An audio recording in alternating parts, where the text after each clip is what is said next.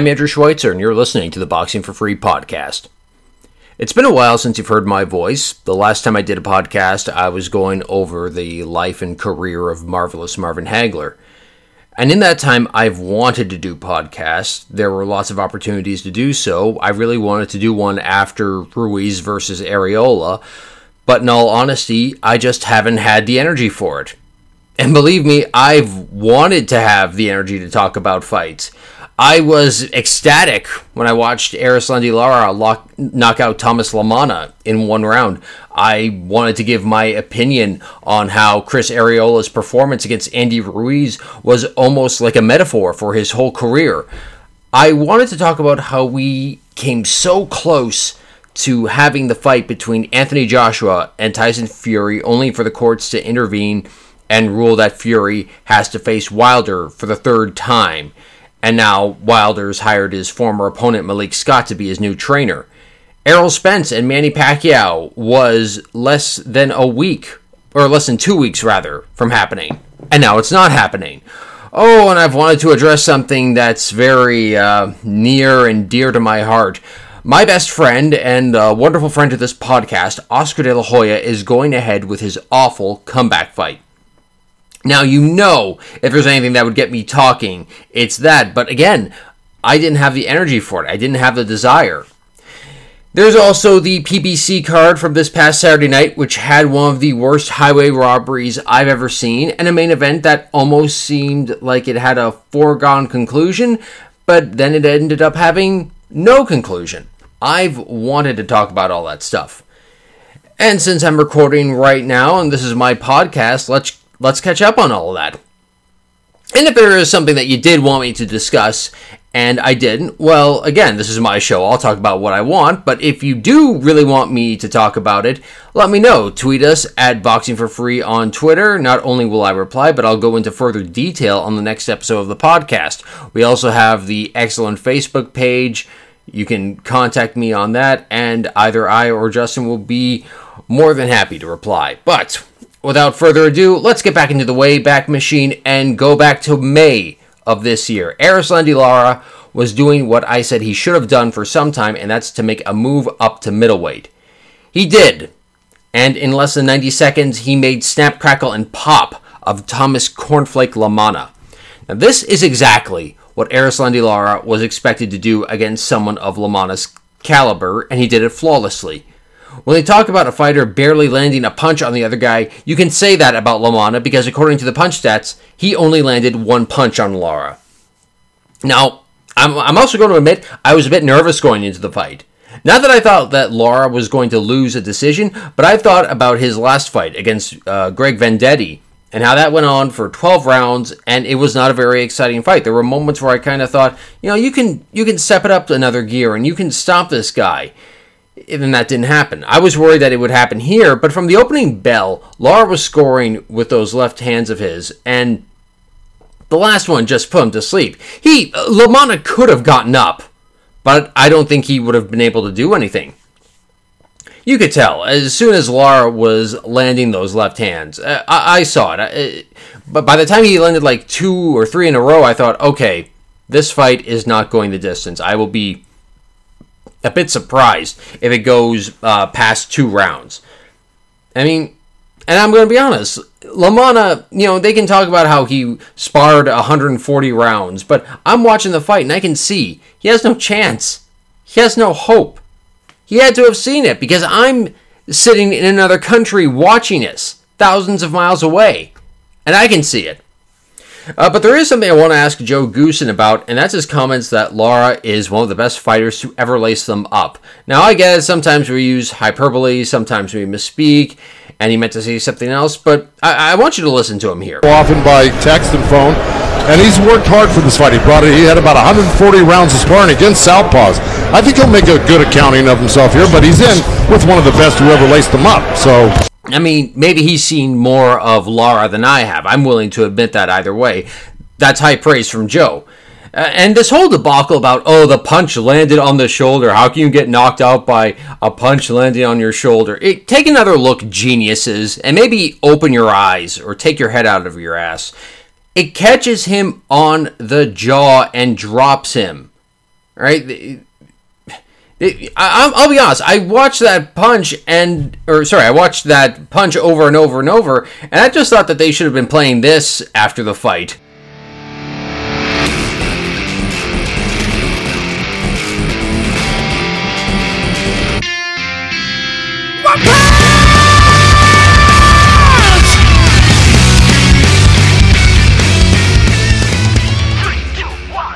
And if you don't know, that's the Season 1 intro to the anime series One Punch Man. It's available on Netflix Canada, but for some reason they got rid of the English dub for it, which is just baffling for me. But that's another podcast for another time.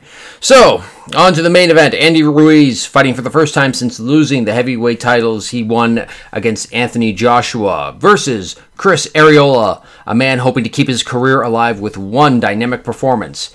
In the end, it was won by Ruiz, and I think the bout itself, or either Arreola's performance throughout, could be an excellent summary of Arreola's whole career. It starts out with a lot of promise, and then he's able to surprise you a little. He certainly did so in the second round when he dropped Ruiz, but then the flaws begin to show, and they become more obvious. You start to think to yourself, if you had trained properly earlier, this wouldn't have been a problem right now. And in the end, even though it was a fun scrap, Ruiz walked away with a wide unanimous decision. Now, on to my good friend and friend of this podcast, Oscar De La Hoya. The man is 48 years old, almost 15 years into his retirement. And by the way, Justin and I made an excellent video detailing Oscar's last pro fight against Manny Pacquiao, which you should all watch. And yet, the man is talking about making a comeback. Or he's slurring about making a comeback. If you happen to watch that broadcast that had him on commentary for a while, and oh my god. Now, I'm not going to go into details of the fights that were on this card. I think it was the Triller broadcast. Quite frankly, I'm not going to talk about any card that has a Logan or Jake Paul fight. This is a podcast about boxers and boxing. This is not a podcast for whores like the Paul brothers. Either way, Oscar was on this broadcast doing commentary, and that man was either drunk, and he admitted to having a few drinks a few days later, or he was on coke. Now, I'm willing to believe that he did have a few drinks, but quite frankly, I don't think we should count an entire bottle of vodka as one drink. And, you might think, oh, Andrew, that's just your opinion. Listen for yourself. At one point, he is telling the camera people to keep the camera on him, even though there's a fight going on. Listen to this. This is funny. It's funny, but it's also a bit sad. Best motherfucker out there. So the old school Oscar. Come on. I always fought the very best. And I'm proud of that. And whoever it is, I've been retired for 14 years, but guess what? I'm going to pick the very best. Now, there was a lot more audio that I could have included, but I think that would have just been exploitative at this point. Are you honestly going to tell me that this man is in his right mind and should be making a comeback at the age of 48? I'm being honest. Oscar sounded like he should make a comeback to rehab. Now, he says he's going to be in shape, and you heard all that talk about him finding the best, and his best opponent for his comeback fight is scheduled for September 11th, and that is Vitor Belfort, the former UFC light heavyweight champion. Is this the best that Oscar could really do? I don't know. I honestly hope that Oscar does not embarrass himself, and more importantly, I hope he doesn't get hurt. I do love poking fun at this guy. Honest to God, I do. My impression of him is known throughout the world, but at the same time, I don't want to see him get hurt. Also, you talk about fighting the best, whatever that means in Oscar's mind. Belfort had only one pro boxing fight, and that was all the way back in 2006. So the best he could manage is somebody who had his first fight when The Sopranos was still on TV. Not just his first fight, his only pro boxing match. Come on, Oscar, if you're serious about this comeback, at least put in a better effort, and I hope you don't get too hurt. as much as he infuriates me, and for the record, I infuriate him so much more than he does me. I mean, think about this. He blocked me twice on Twitter. All right? I am more than open to listen to whatever he has to say, but I am, not going to be afraid to call him out on his BS. But I don't want to see this guy get hurt. All right? That's all I've got to say about this. I will maybe cover the fight. Who knows? But at this moment, I do not want to see Oscar De La Hoya fight, or if he does fight, I don't want him to get hurt. Moving on. Okay, so what have I been wanting since 2015 when Tyson Fury upset Vladimir Klitschko? I wanted a new, exciting era of heavyweight boxing. And for the most part, after a few rough starts, I think we've got it. And one thing I wanted to happen in this new era is that we get an undisputed heavyweight champion. You had Tyson Fury as the lineal champion at one point. Wilder held the WBC title, and Joshua held the WBA, IBF, IBO, and WBO titles. Now, Tyson Fury beat Wilder in their rematch. Joshua got his titles back in the rematch with Andy Ruiz, and it seemed like we were inches away from having the biggest boxing event in British boxing history, and maybe one of the biggest fights in boxing history happening. And then some judge ruled that Fury had to give Wilder a third fight. Ugh, friends, we were so close. I want that showdown between Joshua and Fury, but alas, not to be at this time. The third fight between Fury and Wilder is now scheduled to take place on October 9th, but with everything going on in the world, COVID-related, it's hard to guarantee when or if that fight will go ahead as scheduled. Anthony Joshua will have to deal with Alexander Usyk, the former undisputed cruiserweight champion, who, like Evander Holyfield and David Haye before him, is hoping to make a huge impact in the heavyweight division. He could upset a lot of plans and become a major player in this division, or he might be another opponent that Joshua gets past on his way to that final unification bout between he and Tyson Fury. As for Fury and Wilder 3, look, I picked Wilder to win the first two bouts, and if you go back and listen to that prediction I made for the first fight, it came very, very close to happening. Not so much in the rematch, but I hope that Wilder leaves all his conspiracy theories at home and leaves it all in the ring. He's got a new trainer, former opponent Malik Scott, and there are a lot of good things coming out of Wilder's camp, as you'd expect to hear. I mean, you wouldn't want to hear that Wilder's not training or not putting in his best effort, but we're going to have to see what happens as we get closer to the fight. All I can say is I hope that Scott is prepared that if Wilder should lose, he's going to get blamed for this somehow. He could be telling Wilder, I think you're winning every round, or I'm going to let you fight until the referee stops it. I won't stop the fight, but Wilder will find a way to blame him, and that's sad.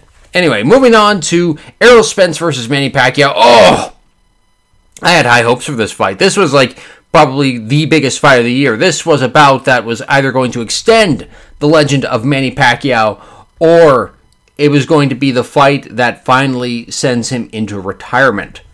And, I was getting some of the vibes that this could be a crossroad fight, much the way Oscar De La Hoya versus Pacquiao was all the way back in 2008. In fact, I was picking Spence to win the fight. I had a feeling that he would win a 12-round decision. However, just a few days ago, the fight was canceled. Spence was discovered to have a tear in his retina in his left eye, and now the replacement is WBA welterweight champion Yordenis Ugas. Now, this is a bit confusing because Pacquiao won the WBA welterweight championship from Keith Thurman in his last fight, and yet Ugas is also the champion. So, this is a great opportunity for the WBA to say, okay, hey, we are going to be trying to have less champions. Because, they've got, 200 champions, and there are only, 17 weight classes. It's a bit ridiculous. Now, no disrespect towards him, but I don't think that Yordenis Ugas brings the excitement that an undefeated fighter like Errol Spence did. But I've seen Ugas fight. I watched him win the welterweight title against Abel Ramos last year, and I thought he won almost every round. He fought a very tactical fight, but I don't know if he has the speed or the power to really compete with Pacquiao. And as we saw in the Ramos fight towards the end, that Ugas can be caught, and you have to be very careful against a fighter like Pacquiao. You have to fight the perfect fight. Now, personally, I thought Pacquiao should have retired after the Thurman bout. I thought he probably should have retired earlier than that as well. Even though I had him winning, I thought it was a close bout for Pacquiao. And he took some very good shots in that fight. I don't want to see him getting older and older, still trying to chase a rematch with Floyd Mayweather that no one really wants to see happen. It was 6 years ago, and we've all moved on. Floyd's content to do exhibitions, beating up YouTube stars. I don't think he's going to come out of retirement. But that's just the way I see it. Now, as for Errol Spence, I mean, he was on the verge of, the biggest fight of his career, and now there's all that money he would make with a Pacquiao fight. That's now gone, which takes a lot of the wind out of his sails. But guess what?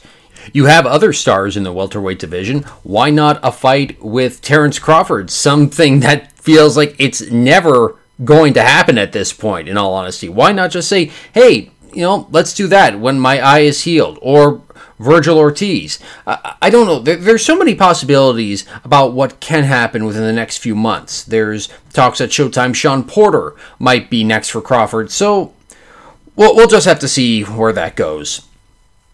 Now, last Saturday night, there was a PBC card on Fox that I stumbled upon, but was generally happy to watch at first. I tuned in probably around round 8 of the 10-round Devin Alexander fight, where he was taking on Lucas Santamaria. So I can't give a proper account of the fight, but Alexander just wasn't doing enough. It was later revealed that he had torn his bicep early in the fight, and that affected his performance. But right now, I gotta lay down some hard facts. Devin Alexander is 34 years old. His record is 27 wins, 7 losses, 1 draw. The last time he won a fight was back in 2017. The last time he had won 2 fights back-to-back was back in 2013. He's a former 2-time junior welterweight titleist, and now he's losing decisions to guys with less than 15 fights? In my opinion, my honest opinion, he should really consider retirement. Okay? Now, the next bout on this card was between Michael Fox and undefeated amateur sensation Gabriel Maestre. Or Maestre. You know what? I really don't care about this guy's name. Maestre. I'm not one for hyperbole, but sometimes it does take a while for something to sink in with me. And while I was having some insightful disagreements and arguments on Twitter this past Saturday about what people were saying, if someone were to say to me that Maestre getting the decision over Fox was the worst robbery in boxing history, I don't think I would argue. I can't say I would 100% agree with the sentiment, but I would say that there's certainly a compelling argument to be made there. After 12 rounds of action, we have a unanimous decision. Here are the score totals. Judge at ringside, David Singh, scores the bout 114 to 113. John Mariano scores at 115 to 112. And Gloria Martinez scores the action 117 to 110. All three in favor of the winner. He is now the interim WBA World Welterweight title holder. And still undefeated, Gabriel El Capitan Maestre. How is that possible? Now, I try not to get upset by these things, but how is that even? Joe Goosen, I'm stunned it was 114, 113, and I thought that has to be in favor of Fox. How could it even be that close? No way. I was watching the fight from first bell to last. Aside from the first round, from round 2 onward, when he scored the knockdown, that fight was all Michael Fox. Initially, I thought he was maybe being a bit too arrogant, referring to himself as the professor, but the dude put on a literal masterclass. And you got to remember, he wasn't the scheduled opponent. He took this fight on short notice. He was more or less brought in to make Maestre look good. That's what I thought it was before the fight started when they were going over the records. Maestre was 3-0 with 3 KOs. He had been to the Olympics twice and almost went to the Tokyo Games just a little while ago, but decided not to. But as the fight went on, this amateur standout was looking like an amateur. Fox put on this beautiful display of boxing, movement, landing punches, and he was taking some good ones too, but he was giving far better than he was taking. And also, I cannot believe a guy as tall as he was, that he was ducking under a lot of these punches. I couldn't, how the hell is he doing that? But he was doing it wonderfully. Hell, go and watch the video of the decision being read. Fox looks confident that he's got this in the bag. And Maestre has this face like he realizes there's quite a difference between being an amateur and being a pro, and he's got a lot to learn. Heck, when the scores were being read, I thought, okay, these first two are a bit closer, but they're obviously for Fox. No, not the case. Hell, my parents were also watching the fight. They were watching it in Ontario, and even they couldn't believe that Fox lost. My mom said, how did they give it to the other guy? And she's a lady who will admit she doesn't know a lot about boxing. And everyone in the Armory in Minnesota knew that the decision was a load of crap. You can tell Brian Kenny, Joe Goosen, and Lennox Lewis were upset by that decision. And that wasn't even the real main event. There was still one more to go. Had that been me on the broadcast, I would have said, well, that's it for me this evening, ladies and gentlemen. Sorry, but I refuse to stick around for this. See you on the next broadcast if they'll have me. Decisions like this are what's damaging the sport. Good night. And I would have walked away, and I would have left, whoever I'm doing the broadcast with to do it without me. And I told Michael Fox on Twitter that he should hold his head high because he had nothing to be ashamed of. It's the judges who should be hanging their heads in shame because that was a god-awful decision. That was the worst highway robbery I think I've ever seen. Now, the WBA, who sanctioned the bout for their meaningless interim title, has ordered a rematch. They also have suspended Judge Gloria Martinez, who had the horrendous score of 117-110 for Maestre, after it was discovered that she had a history of making racist tweets about black people on her now-deleted Twitter account. Now, the account may be gone, but the screenshots will last forever. I've seen them, and I'm kind of like, yeah, what the hell is she doing being a boxing judge? This is just absolutely disgusting. They've got less than 30 days to finalize a rematch, but personally, I don't think Fox needs it. I would personally, if I were him, I would move on. He put on a masterclass and showed that he was a master of class because he could have, when that decision was read, he could have sworn up and down. He could have been giving the middle fingers to all the judges, double to Martinez, and I don't think anybody would have blamed him. Nobody would have faulted him. But, he, like I said, he handled himself with class, and I hope that every victory that he gets from here on in is, well earned, like the one against against Maestre should have been. But decisions like this, in my opinion, they're even worse than the crap that Jake and Logan Paul are doing with the sport. You can understand why sometimes I don't have the energy to do this podcast. Finally, in the main event, Luis Collazo, in what was promised to be his final bout, win, lose, or draw. Well, he said it was going to be his final fight, win, lose, or draw, but he never said anything about if it was a no decision. Because after he had less than 4 rounds with the undefeated Emmanuel Stanios, a clash of heads occurred, and he indicated that he was unable to continue. But something interesting happened when they were discussing what to do. It was either the ring doctor or the commissioner who told Collazo, who was taking a knee in the corner, if he can't stand up, I have to stop the fight. Collazo said he couldn't get up, and immediately the fight was called off. A split second later, Collazo stands up. It's an alright scrap, but obviously very anticlimactic and a bit frustrating when it's like, oh, I can't get up to fight. Fight's over. Oh, my legs, mein Führer, I can walk. I think Collazo should retire. The man is 40 years old, and sadly, his last 2 fights ended because of an accidental clash of heads. Oh, God, am I having a stroke? I know fighters want to fight, they want to go out with a victory, but sometimes the writing is on the wall and you got to accept that you're not a young man anymore. You realize that you shouldn't be thinking about fighting, but maybe training someone for their fight. Lots of former fighters do it. Look at Roger Mayweather, Freddie Roach, Buddy McGirt. He could do it too if he really wanted to. And you know what? Say what you want about Luis Collazo, but I will always respect him for knocking out Victor Ortiz in 2 rounds. And hey, speaking of Victor Ortiz, yes! Despite not having fought in 3.5 years since his draw with Devin Alexander, Victor Ortiz is making a comeback against none other than Robert the Ghost Guerrero. Now, Guerrero retired, I think, back in 2017 after a knockout loss to Omar Figueroa Jr. And that was like after I think that was his 3rd loss in a row at that point.